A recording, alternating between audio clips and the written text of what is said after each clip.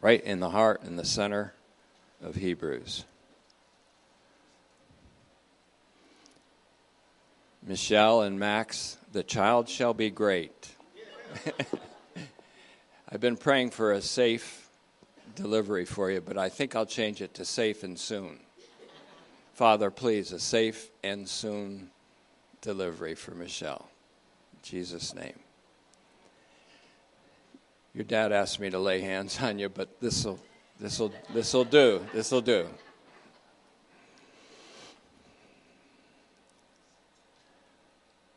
This coming Wednesday will be our online message will be coming forth, and it will be, I'm calling it Delta Day. It will be the day after the 79th anniversary of D-Day, a turning point toward the liberation of Europe, of course, in 1944, June 6th, D-Day.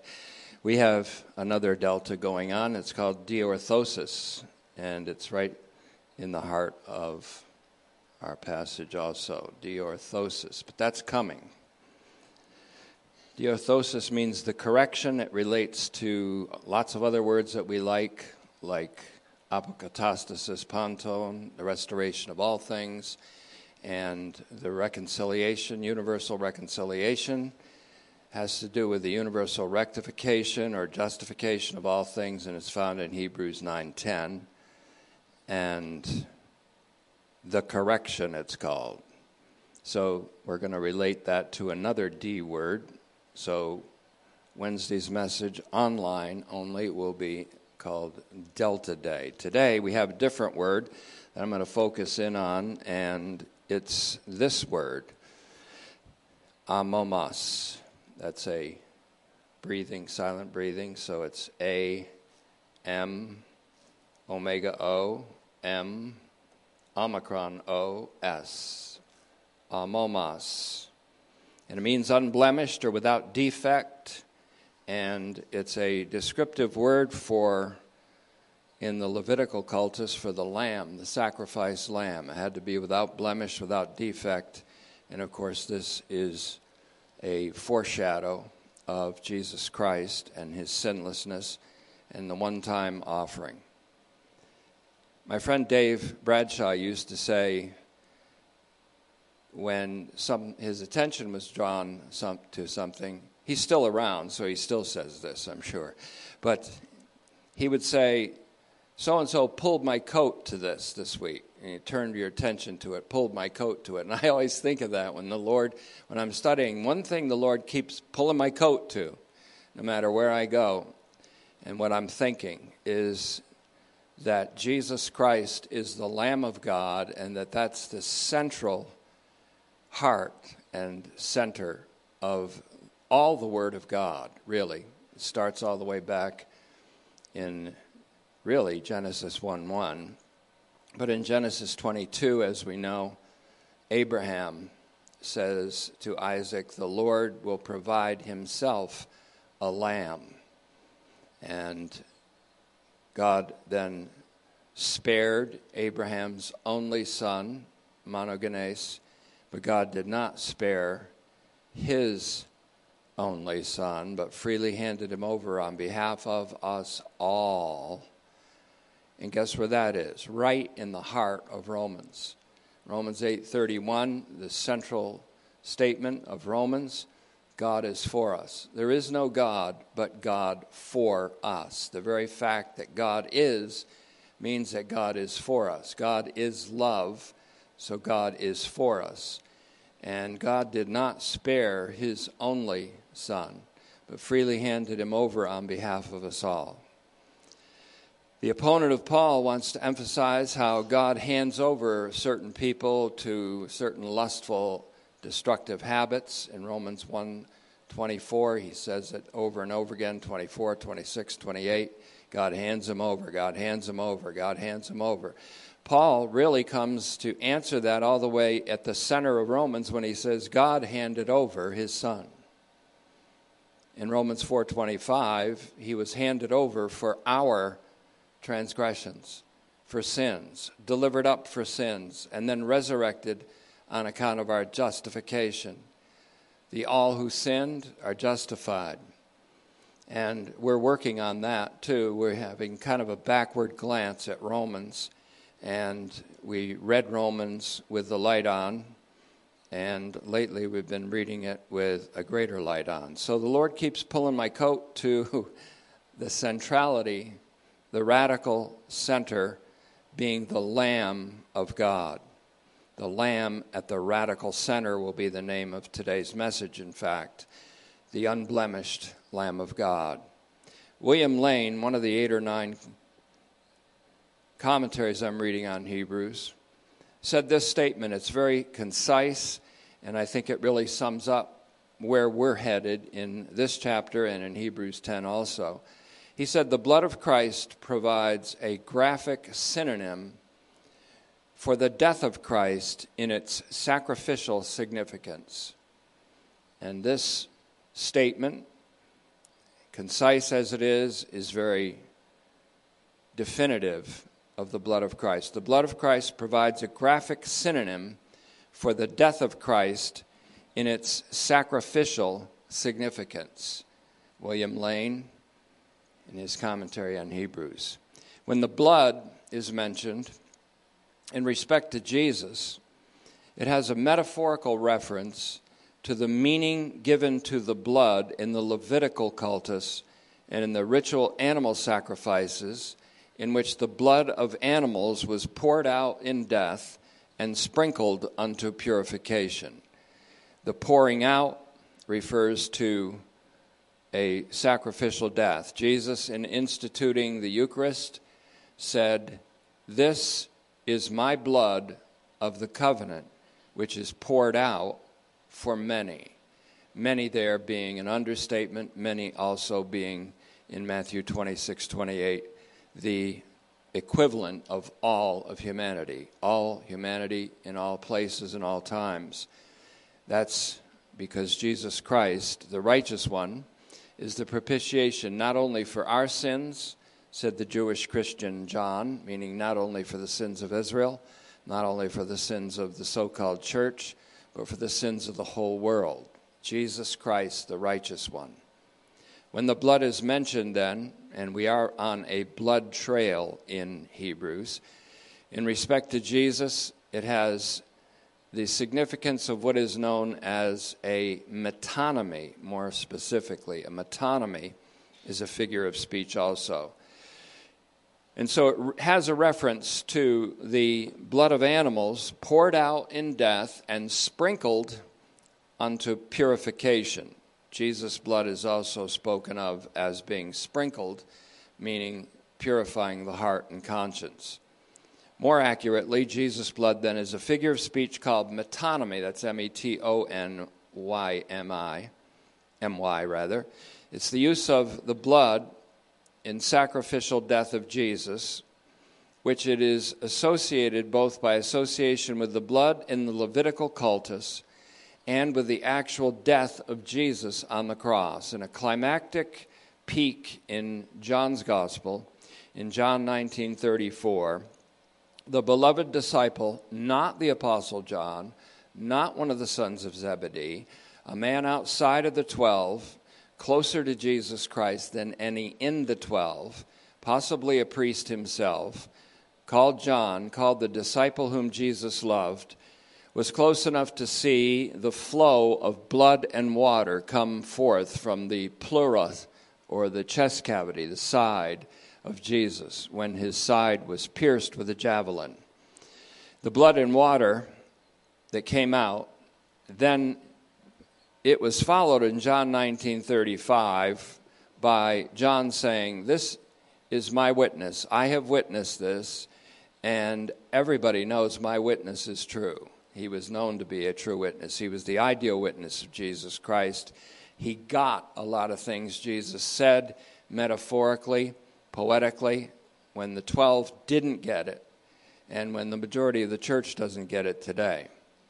The blood and water went out from Jesus' pierced side was an indication of his true humanity, for he was always the man. Even before his incarnation, as God, as eternal God, he was viewed by Ezekiel in Ezekiel 1:26-28 as a man above, anthropon anothen, a man above. He had the form of a man, but he had the splendor and radiance of Yahweh. Hebrews says that he is the very radiance of God himself, the radiance of the glory of God.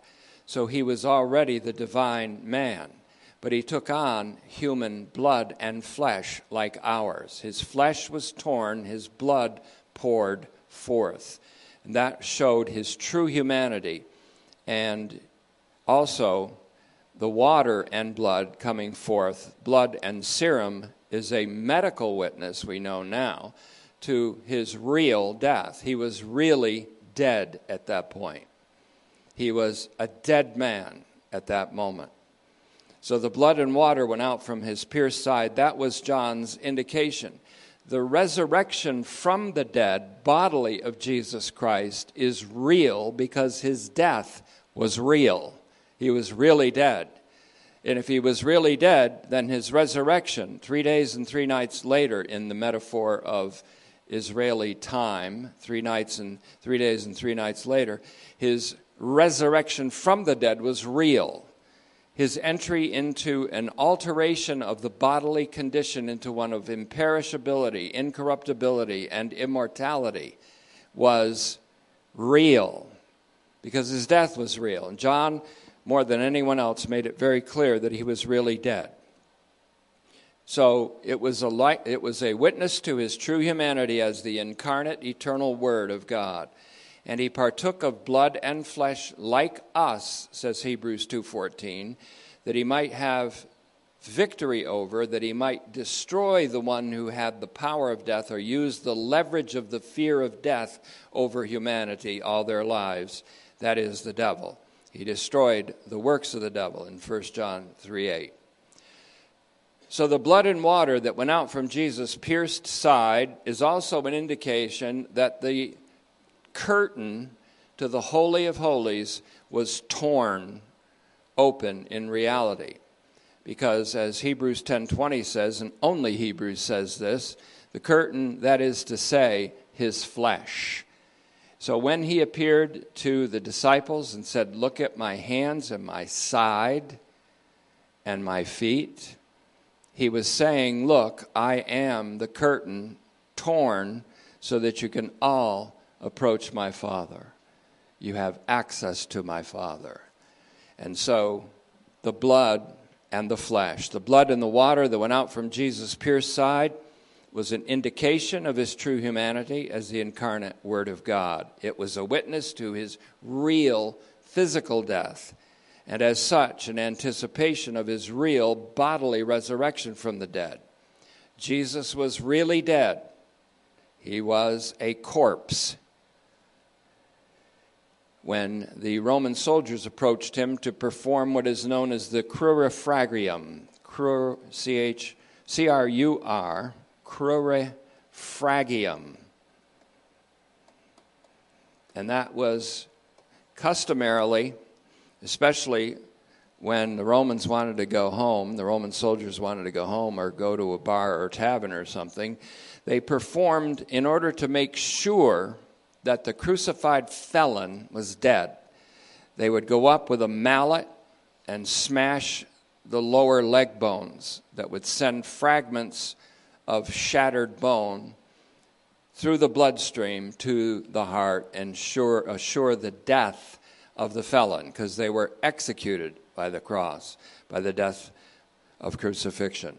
When they came to Jesus Christ, though, they saw that he was already dead. Again, John's making very clear to us he was really dead. He didn't swoon like some gossipers say, and that people still suggest in their phony books and phony suggestions trying to undermine the gospel. But he was really dead. The soldiers recognized a dead man when they saw one. These were battle-hardened men. And these are the same men that said when they looked at him, truly, this was the Son of God. Not just one centurion said that, but all who were with him said it, recognizing Jesus Christ died in a way that the most honorable soldier and hero would have regarded as heroic. So they saw that he was already dead. And so they didn't perform the crurifragium. But something more important happened because they didn't break his legs. John said this was in order to fill full the Scripture, to fill it full of meaning. This was in order to fill the shadow with substance. Because as the Scripture says, both in Psalm 34:20, we'll take a glance at it in a moment, and all the way back in the Levitical law, or the law in Exodus 12:46, the lamb that was to be offered on Passover was not to have a single bone broken. Not a bone of the lamb would be broken. That was a definite Levitical ritual regulation and statute, Exodus 12:46, but it's also repeated in Psalm 34:19 when the psalmist, David in this case, and this is a really curious psalm, where on the occasion in which he wrote this psalm, it's actually kind of a funny occasion, and I'll explain that in a moment. In Psalm 34:19, many are the afflictions of the righteous one.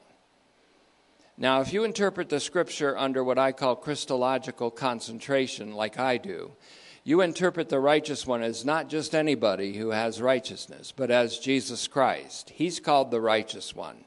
He died, the righteous one, for all the unrighteous ones. Guess who that is? Everybody else. Everybody. He died, the righteous for the unrighteous, that he might, or that he would, bring us to God. 1 Peter 3:18. Through his torn flesh, the curtain was torn to the way of the Holy of Holies in the heavens, and that has a universal significance, as we're going to see also. It says, many are the afflictions of the righteous, but the Lord delivers him out of them all. Not a bone of him shall be broken.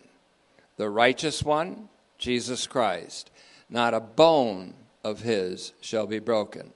Of all the suffering that he endured, all the threats on his life, a target since his infancy of the world and Herod and evil, never was a bone broken in this man named Jesus. Never was a bone broken in this child through his childhood.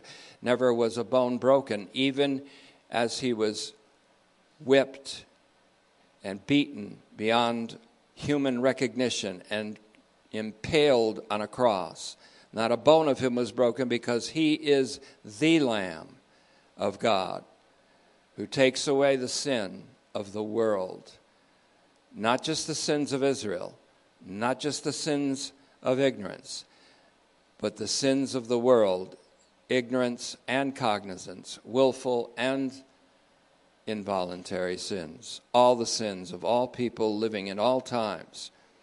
And so this was a depiction by John of the Lamb of God. Didn't he hit the ground running with that when he said that John the Baptizer, John the Immerser, saw Jesus walking? And he simply said, behold, look, there's the Lamb of God, John 1:29, who takes away the sin of the world. He takes away the sin of the world. That theme, though you don't see that word lamb jumping up everywhere, that theme resonates all the way through to this passage in John 19:34, all the way to 36, really 30 to 36. And so the blood to which the beloved disciple bore witness in John 19:35, was also an aspect, perhaps the most important aspect, of Jesus' identity as the Lamb of God. The very fact that these Romans knew nothing of this prophecy but refused to break his legs, the lower leg bones, because they saw that he was dead already, was a fulfillment, or let's just say a filling up of a shadow with substance. And I agree with Brian, the word fulfill kind of can be overrated. It's plerao often means fill full. The shadow is filled full with the substance. And so Jesus' identity as the Lamb of God was further attested by the fact that the soldiers didn't break the legs. They did not execute what was under orders for them to execute. Crurifragium, the fracturing of the legs. Just another piece of Roman cruelty. Since, in John 19:33, if you're wondering where this is exactly written, since they saw that he was already dead. This was to fulfill, or fill full, the sacred text, the sacred prophetic text from the Psalms, Psalm 34:20 and Exodus 12:46. Not one of his bones will be broken, speaking of the Lamb. Now, what struck me, and I always like the Lord when he surprises me with things, Psalm 34 was written by David on the occasion when he pretended to be insane. Now, you think of David and you think of his sins sometimes. You think of his splendor as king. You think of his bravery in battle. You think of him as a fugitive that's always a half a step away from death. And this is one time when he thought he was dead for sure, because running from Saul, he went to a city of Philistia that was ruled over by a king named Achish, Achish. And he thought for sure he was a dead man. And so what he did was he pretended to be insane. In Psalm 34:1, it actually explains that. It's the first couple verses of the psalm. And it means in the Hebrew that he literally changed his face. He made his face into a madman's face. And he dribbled spittle all over his beard. He was like foaming at the mouth. And he went up to the gate and started scratching on the gate. And so when they brought him to the king says, what are you bringing me this nutcase for? I don't have time for this guy. Yes, I know he's the one that they sing about, that he's slain his 10,000s as Saul has slain his thousands. Look at him now, though. Get rid of the guy. So David was pretty smart, not exactly honorable or dignified, but I think I would have done the same thing. If you knew that a madman wasn't somebody that you destroyed, and you knew that about the culture, what would you do if they would kill you otherwise? I would suddenly be the craziest guy on the planet, and I would do things that would make a king want to kick me out, and he did. But the point is, David was spared and let go. But later on, we know that Jesus Christ was not spared. He was not let go. And there was no way out. And he didn't take a way out. This reminds me of, again, when Abraham went up the mountain, Mount Moriah, to offer Isaac his son, was ready to plunge the knife into his son, when he heard a voice from heaven saying, "Stop." And he stopped, and he said, he pulled Abraham's coat to a ram in the thicket to illustrate that there would be a lamb provided instead of Abraham's only son. God did not spare his only son. So this psalm itself, Psalm 34, Septuagint 33, has the theme of someone being spared.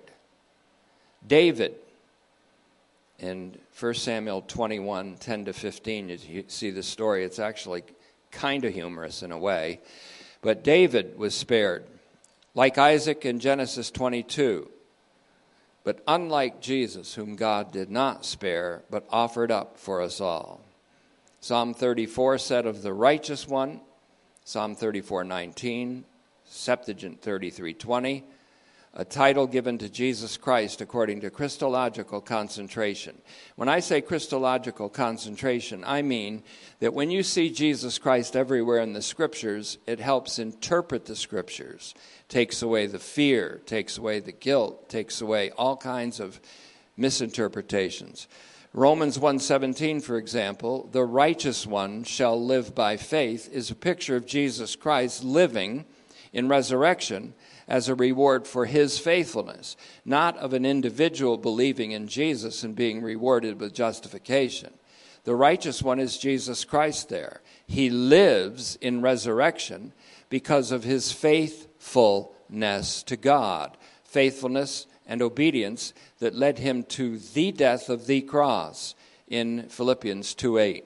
Paul's only addition to that hymn was the little phrase, the death of the cross. Not just any crucifixion on any cross, the death which tasted the wages of all the sins of all mankind, Jesus' death on the cross, the specific cross on which Jesus died and put away the sin of the world.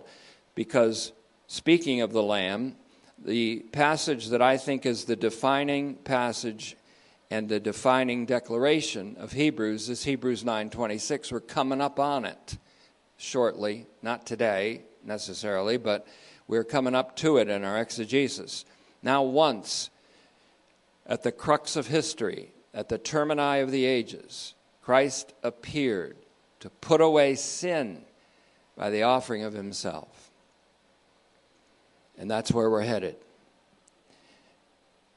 If I can't give an answer to God at the end of my life, at the judgment seat of Christ, where we will each and every one be evaluated, all of us will be evaluated, I want to be able to give an answer to him when he says, what was the central message that you proclaimed for 45 or 50 or 60 years, if he gives me more time? I will say, Jesus Christ and him crucified, Father, was my message.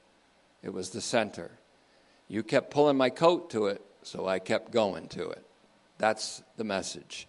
Jesus Christ and him crucified, the Lamb at the radical center. Not just the Lamb, the slaughtered Lamb, as Revelation 5:5-6 puts it in its centrality.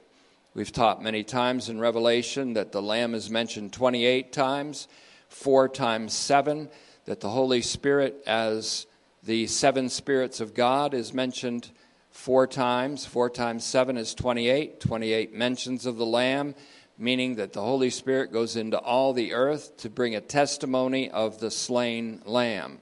That's what the Holy Spirit does. So at the judgment seat, where the Lord says to me, did you do what the Holy Spirit does? Did you do what the Holy Spirit led you, which is to bear witness to the slaughtered Lamb? I will be able to say, yes, sir. Yes, Father, I did. Not perfectly, but I did. And so, Christ and him crucified, the Lamb and him slaughtered. Slaughtered, but standing, resurrected. For this same slaughtered Lamb appeared with the scars still intact in his side and his hands and his feet, in a body that was not only imperishable and incorruptible, but was on the way to being glorified in his ascension.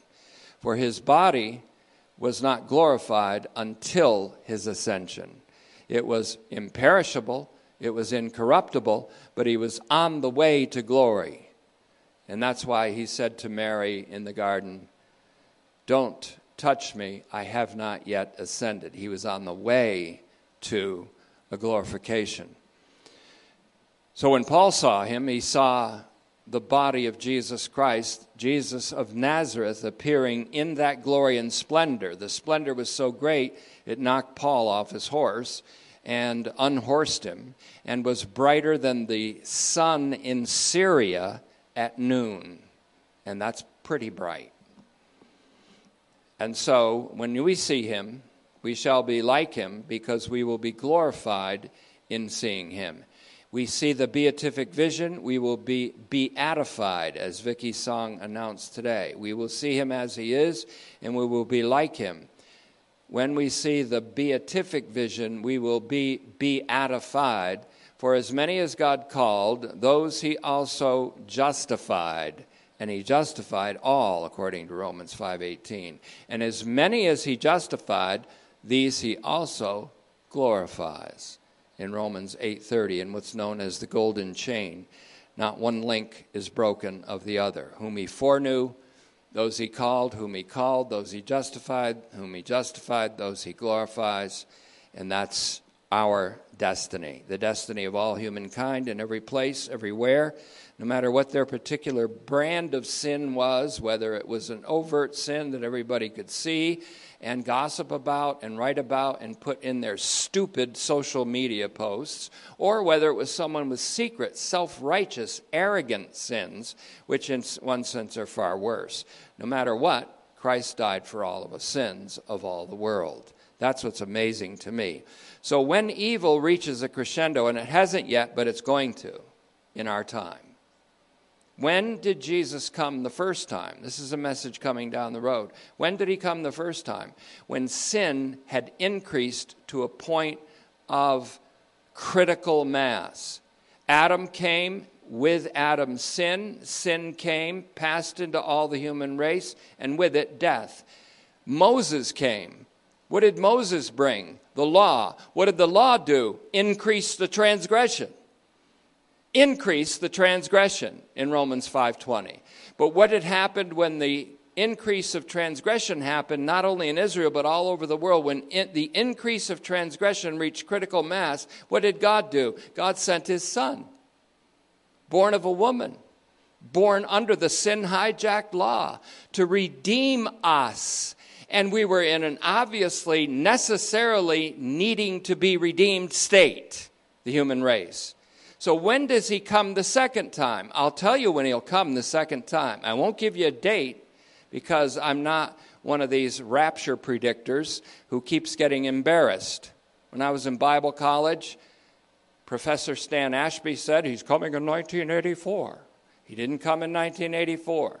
Then they said 87. Then they said 88. Then they said Israel was a nation in 48. So 40 years later, 88. 88 came. 88 went. Then you remember it was Y2K. Whoa. Wow, your computer might not work. So, who's dependent on a computer? Well, I am a little bit. But then it was 2012, and they even made movies of cars going over cliffs and earth splitting and earthquakes and idiotic socialists from Hollywood making movies to scare the hell out of people, and politicians saying, we only got 8 more years left. That was 9 years ago. And so I'm not going to do that. But I am going to say that it's quite possible that evil, not sin itself, but evil itself will reach almost a point where humanity is on the verge of self-destruction totally. Nuclear self-destruction. It would be just the perfect time for the Lord to come, wouldn't it? People don't get the right idea about this. When he comes, it isn't to snatch out a few million people and then rain hellfire down on the earth. It's to restore all things. It's to raise the dead. It's to bring a universal change and alteration of the universal condition, including the raising of everyone from every epoch of time and making all time contemporaneous, bringing salvation. He comes not with judgment. As they used to say, Jesus is coming again and he's ticked. They didn't say ticked. But I don't want to be vulgar. He's coming again and he's mad. He's coming again, but he's not mad. He saved you. He saved the world in the cross. He comes with salvation in his second appearing in Hebrews 9:28. Just when mankind perhaps reached the very crescendo of revealing to the whole angelic community that man can't save himself.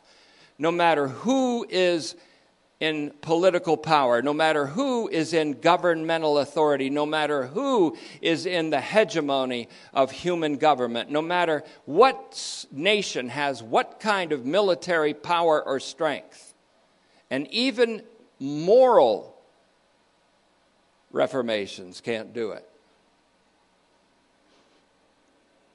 That's coming. That message is coming. I almost stole my own thunder. And so this psalm is a theme of someone being spared. A righteous one, however, Jesus Christ, would not be spared. Paul is characteristically direct. You say, when does Paul get to the heart of the matter? Paul's always at the heart of the matter. Paul, wherever you read Paul, he's always at the heart of the matter. I determined to know nothing among you except Jesus Christ and him crucified. He's always at the heart of the matter. You go to 1 Corinthians 1:1, and Paul's already at the heart of the matter. You go to 1 Corinthians 2:2, he's already at the heart of the matter, and he says so, Christ and him crucified. You go to 1 Peter 5:7, and what does he say? He says, Christ, our Passover lamb, has been killed for us. That's what it says in the Greek text. Christ, our paschal lamb, paschal lamb, Passover lamb, has been killed for us, slaughtered for us. So let's celebrate the feast with joy, with transparency, godly sincerity. Paul's always at the heart of the matter, but he's characteristically direct with respect to the radical centrality of the Lamb. Christ, our paschal Lamb, has been killed for us. We needn't at this time speak in great detail of the concentration on the slaughtered Lamb in Revelation, like Revelation 5:6, 5:9, 5:10, 5:12, 13:8. The Lamb who was slaughtered from the foundation of the world, the foundation of the cosmos. And I'm going to prove again and again, and suggest at least again and again, that the act of the slaughtered Lamb is the beginning of the new creation. It is the cosmogenetic act. The new creation, as we're going to see it, is ruled over by the Lamb on the throne, which means that the whole creation is going to bear the stamp of the unimaginable love of God and the Lamb who gave himself for us.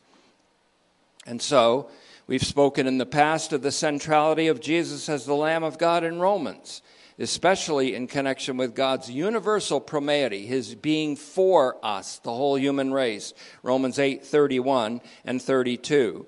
Along with Genesis 22:8, God will provide himself a lamb for the burnt offering, thus sparing Isaac. Aren't you glad, Isaac? But not sparing his son, rather handing him over for us all. Please notice the word all in Paul. It's 70 times in Romans alone. Romans is the first time Paul actually sat down after all his other epistles. Romans is the last one he wrote to a church, incidentally, even though it's the first one in the canon. He finally sat down and wrote. He became closer to what we call a systematic theologian in Romans than anywhere else before.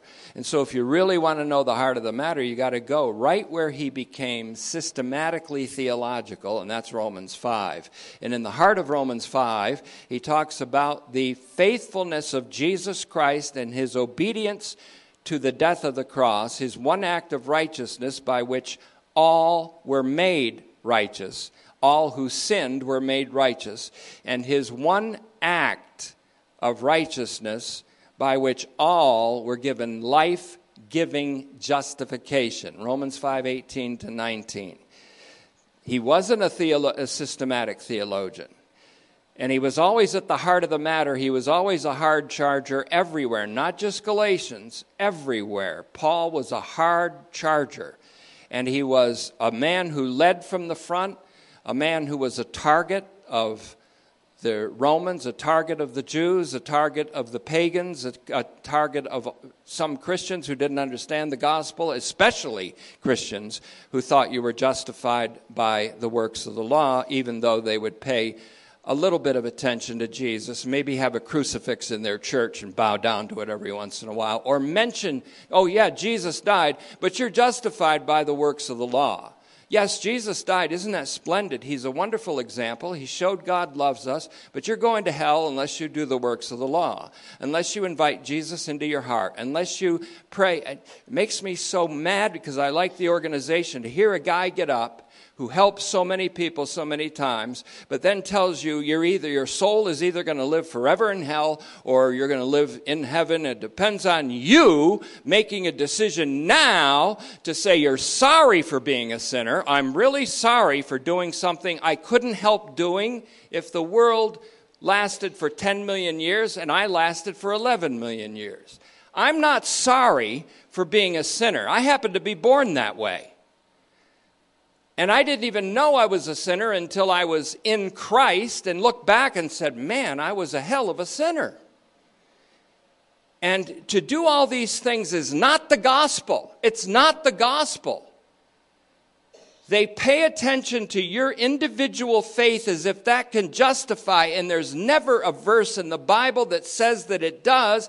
The justifying faith is the faithfulness of Jesus Christ, by which he became obedient to the extent of death, by which he was killed as a slaughtered lamb for us. And by us, I mean the world. God was in Christ reconciling the world to himself. Have you not read that definitive New Testament saying in the New Testament? The world to himself.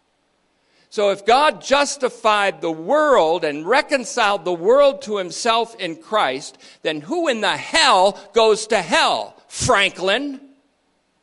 Or whoever else? I don't care what your name is. Get the gospel straight.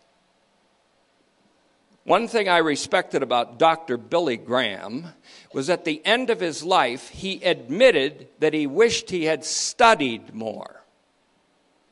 If evangelists would study, sometimes under a pastor who studies, a pastor theologian, they might get this gospel right, like Paul did in Romans 5 through 8. The whole unchained gospel. Imagine that. You get millions of people listening to you, and you actually say the right gospel. Wow, that would be really something. That would answer the prayer that we sang in that song today. So, I'm sorry for not being a respecter of persons, especially if some of the persons you might respect. I respect them too, but I don't live for their approval. Now, we're at the center of Hebrews. What's there? Well, the Holy Spirit, the divine author of this heavenly homily, has also made Jesus, the Lamb of God, to be the radical center. However, in Hebrews, the Holy Spirit also shows the Lamb to be the archpriest that makes the offering. The Lamb of God who takes away the sin of the world is the same person as the merciful, great, universal archpriest. When he says great archpriest, megan archierus, megan, great, means universal, universally saving, universally representative archpriest. When he says great shepherd, the Lamb is also the shepherd. The Lamb who takes away the sin of the world is also the great shepherd, meaning he's the universal shepherd of the sheep. He doesn't just shepherd Israel, he shepherds the nations according to Revelation 12:5, Revelation 19:15, referring back to Psalm 2, 8 and 9. Yes, I know the Bible. Yes, I know the scriptures. Yes, I know the sacred texts. No, I don't need my notes. The only reason I have notes is so I can put down in accurate writing what I really said, so when they come down and say, you didn't really say that, I'll say, yes, I did. Here it is. It's right here. Yup, said it, wrote it, my signature's on it. My initials are on it. ARK, A-R-K, mine. I wrote it. I'm responsible for it. When I quote somebody else, I quote somebody else. I put down where they said it and put it down in print and note it. And so when they make little videos where they AI you and make you seem like you're saying something that you're not, which they will do, some of you at least will know, that's not him. He didn't say that. But one thing you want to be a preacher? Here's one of the first things you'll find out. If you're a preacher of the true gospel, guess what else you are? And I'm not referring to the store. You're a target. You are a target. And there's all kinds of ways to get at a target. And it's not so overt anymore. It's very subtle. The serpent was the subtlest beast in the field, the trickiest, the craftiest. He gets at his targets in ways that aren't obvious. They aren't glorious. They aren't romantic. They aren't, the devil took him out by a long shot from a .50 caliber from an ISIS member. No, it might not be that way. And you say, what if they finally get you? Well, they finally got Jesus, but the results of that kind of backfired. They finally got Paul, but the results of that kind of backfired. Evil is reaching a crescendo to the point where I'll probably never watch the LA Dodgers again. Oh, I said something specific. But it's going to backfire. It always does backfire.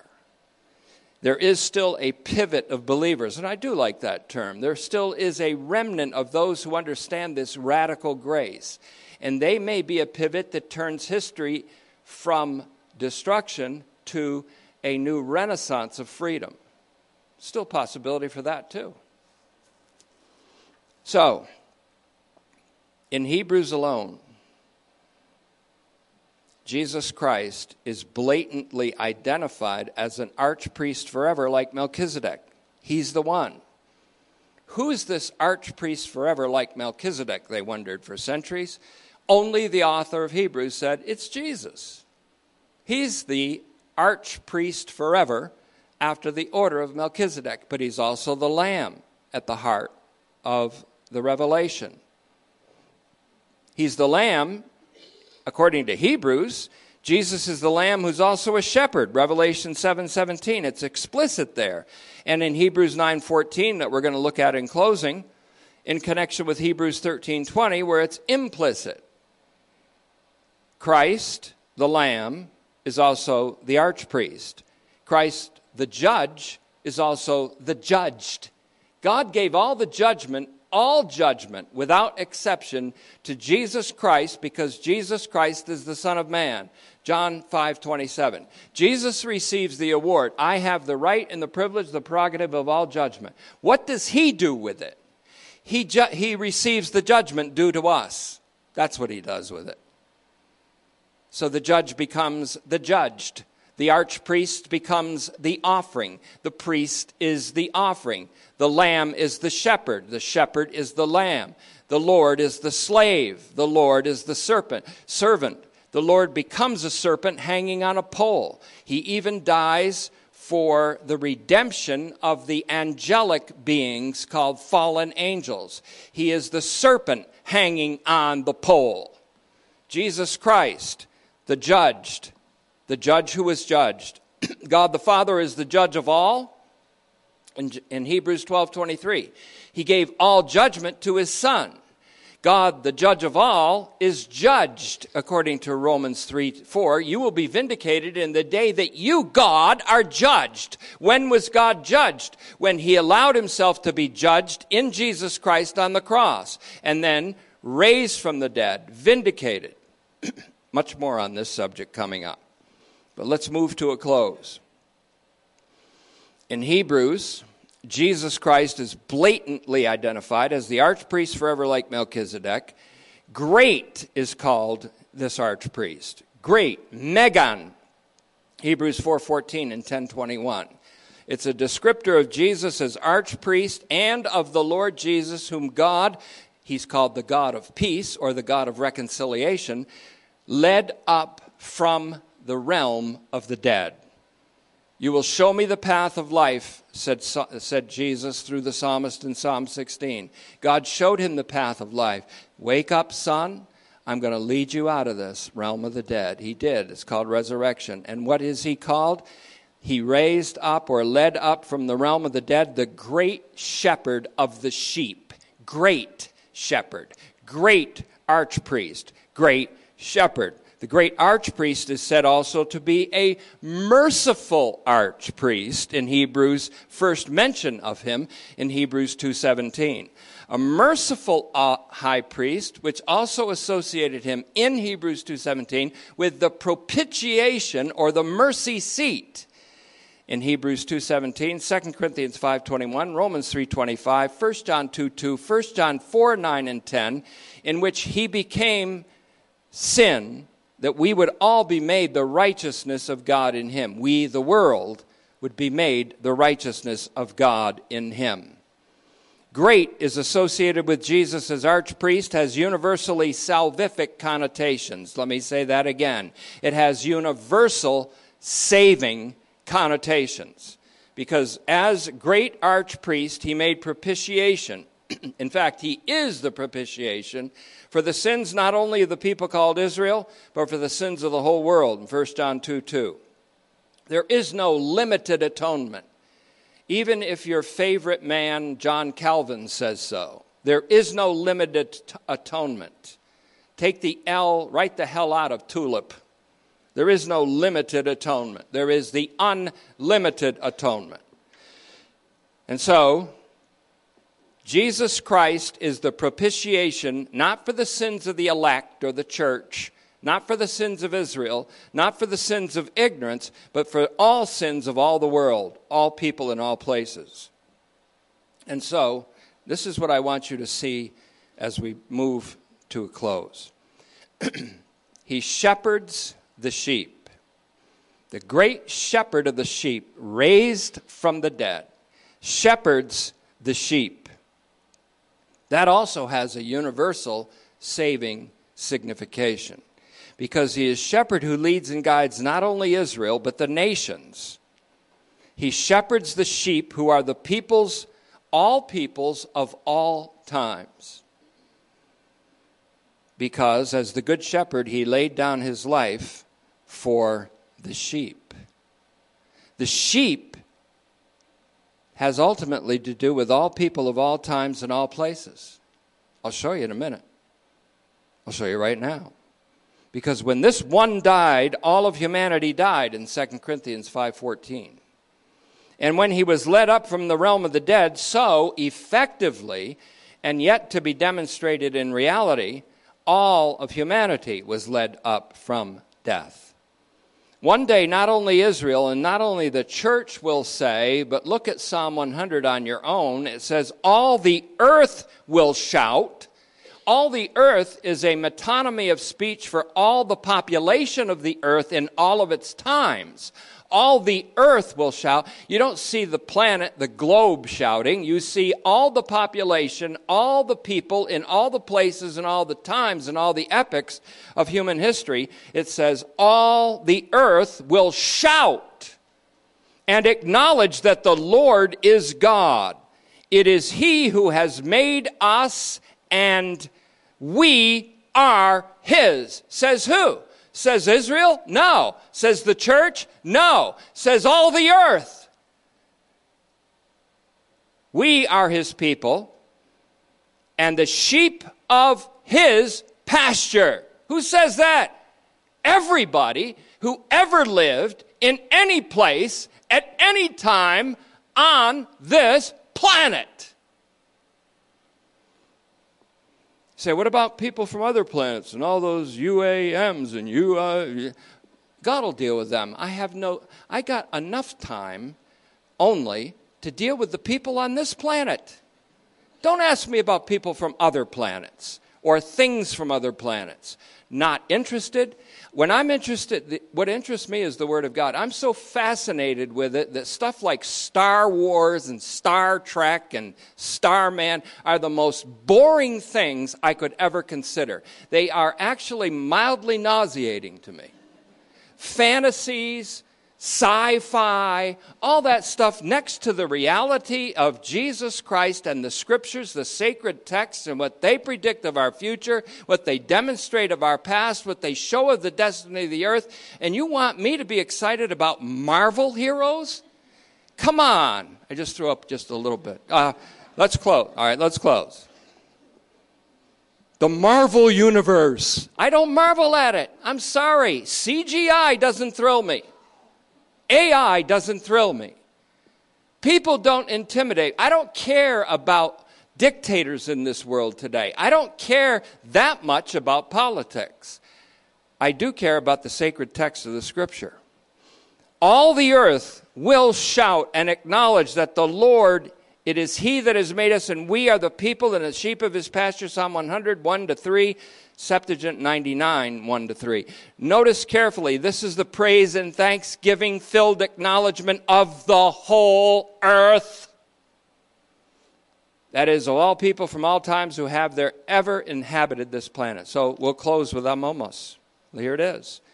Now, I've said Jesus Christ, the Lamb of God who takes away the sin of the world, is at the radical center of Hebrews. Let's see it. 9:11. Now the Messiah has come as an archpriest of good things that have come. That's the radical alteration of the human situation.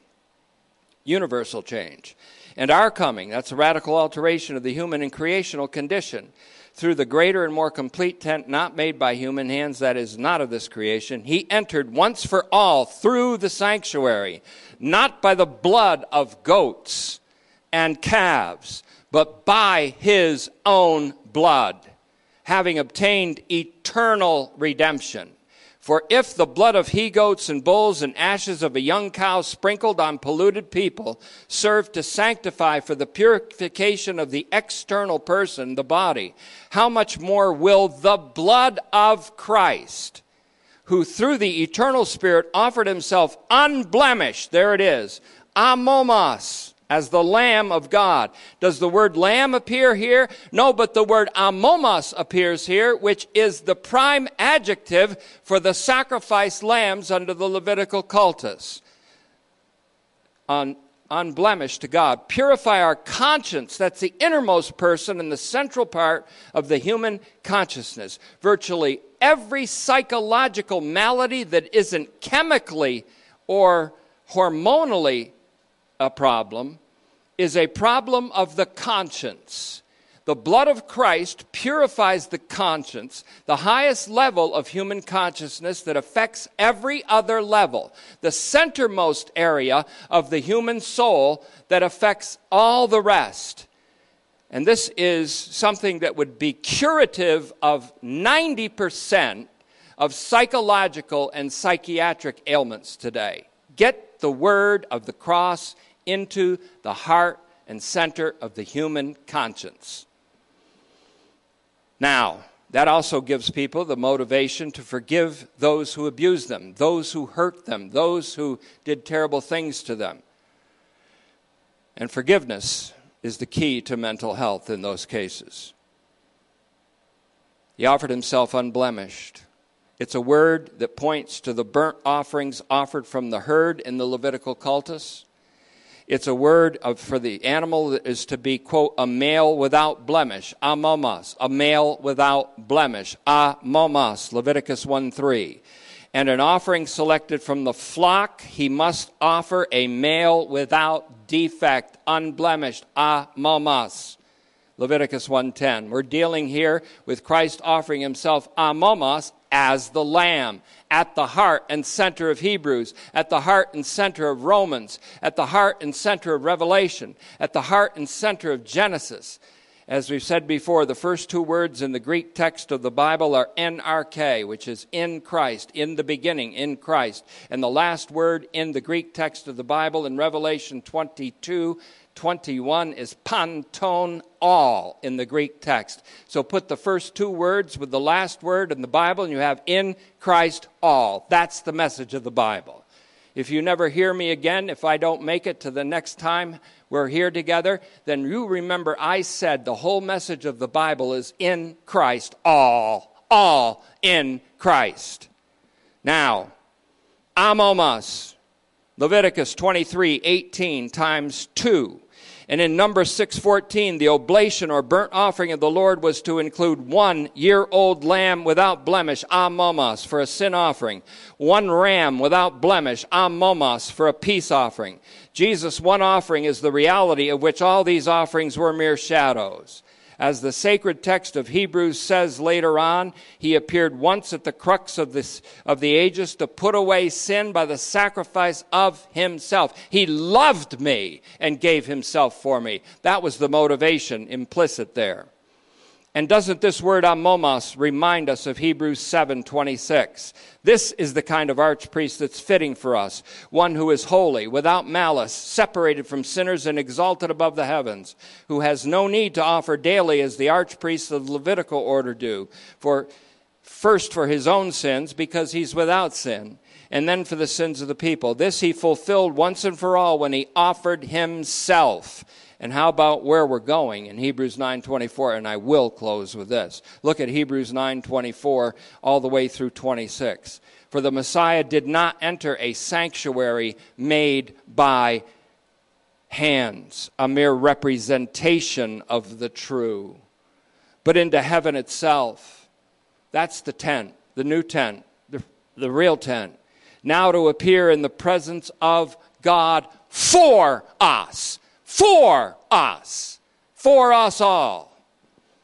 Verse 25, jumping there, not in order to offer himself many times, palakis, many times, just as the archpriest entered into the sanctuary yearly. Back then, the archpriest had to go every year. Priests went in to the first room day after day after day. The archpriest went into the second room once a year on Yom Kippur, on the Day of Atonement. But never were sins taken away in that process. Only the consciousness of sin was heightened every year, according to Hebrews 10:3. Every year, a reminder of sins. But he didn't offer himself many times from the foundation of the world. Once. When? At the foundation of the world. Meaning, the real creation of all things, the heavens and the earth, happened in the passion of the slaughtered lamb. The action that brings about the real new creation is the passion of the Lamb of God in his being slaughtered. That may be the furthest advance I've made in systematic theology, even though I, like Paul, am not a systematic theologian. So let's read it again. The Messiah did not enter a sanctuary made by hands, a mere representation of the true, but into heaven itself, now to appear in the presence of God for us. Not in order to offer himself many times from the foundation of the world, just as the archpriest entered into the sanctuary yearly with the blood belonging to another. In which case, he would have had to suffer death, that is, the absolute death, the wages of sin, many times since the foundation of the world. But now, once and for all, once, it says, a key word in Hebrews, once he was revealed, once he made an appearance. At the termini of the ages, that is, at the end of the old covenant age and the beginning of the new covenant age, at the crux of history, he appeared for the removal of sin.